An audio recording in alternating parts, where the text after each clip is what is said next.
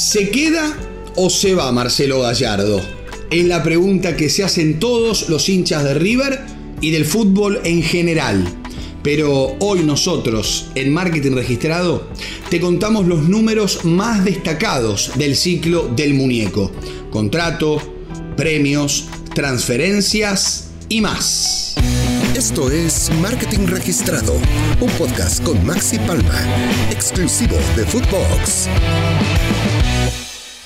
Hola amigos de Marketing Registrado, aquí en Footbox Oficial. Bienvenidos a un nuevo capítulo con las últimas noticias del marketing deportivo.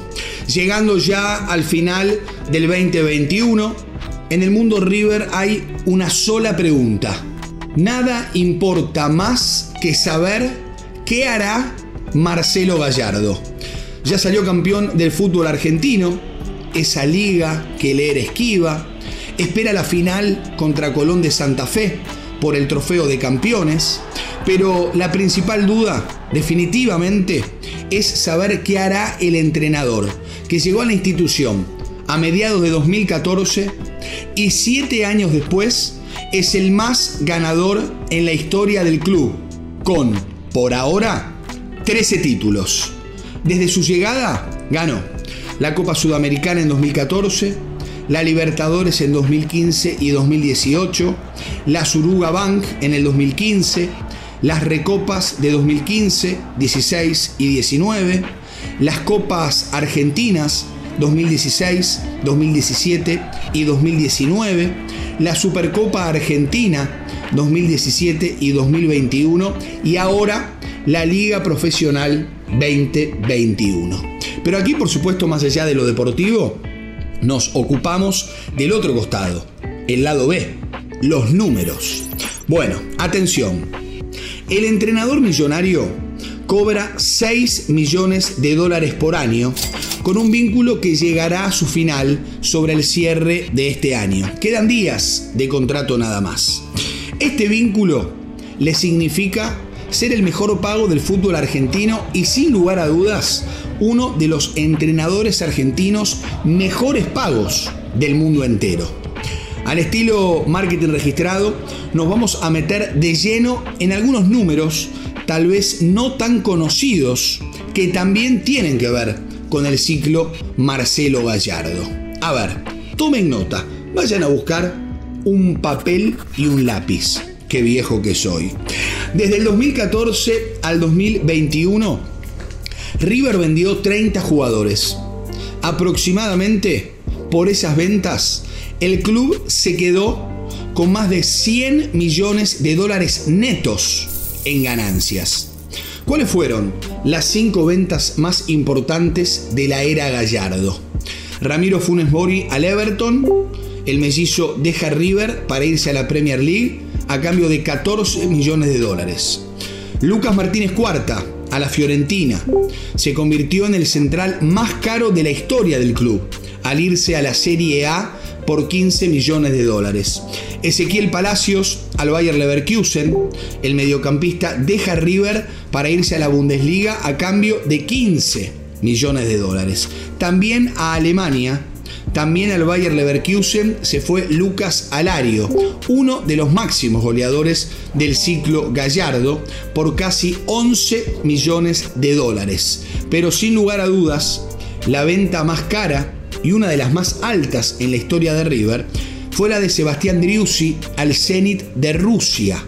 El pase del delantero goleador al club ruso, como les dije recién, fue una de las mejores de River en los últimos años.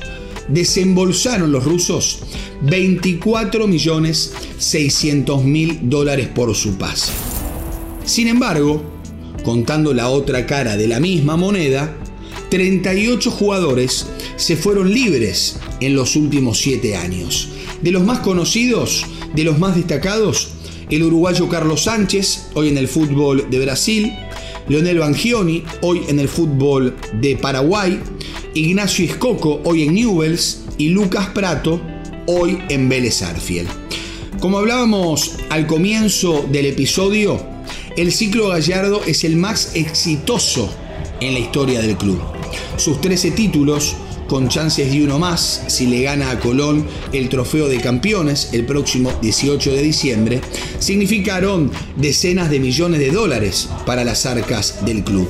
En total, en las 14 competencias internacionales disputadas, el club embolsó más de 60 millones de dólares.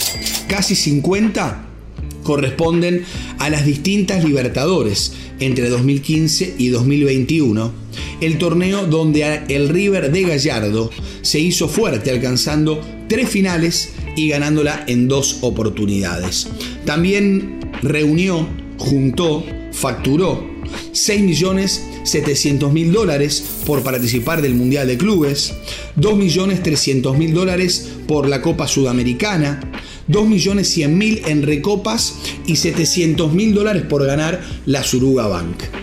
Comenzando a despedirnos, es bueno, más allá de tantas cifras de la economía general del club, que también entendamos una política de continuidad.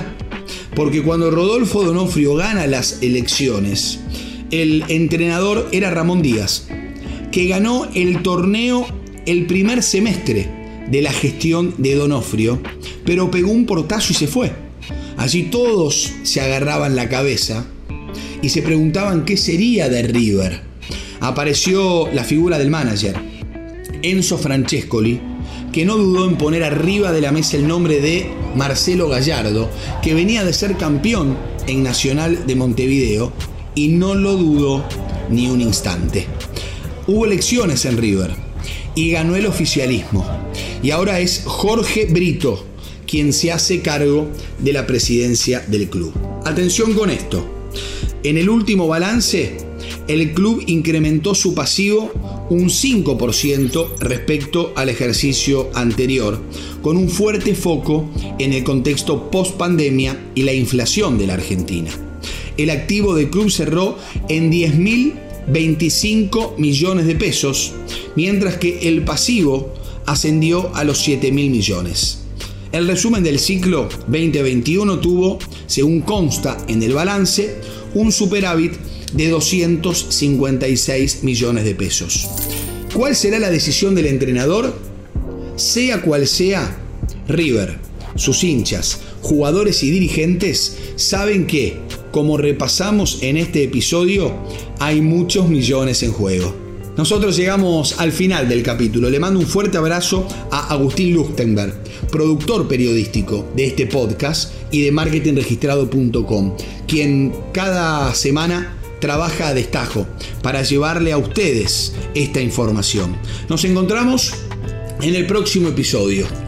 Sigan, por supuesto, encontrando los mejores podcasts del mundo del fútbol en Footbox Oficial. Hasta la próxima. Chau, chau. Esto fue Marketing Registrado con Maxi Palma, podcast exclusivo de Footbox.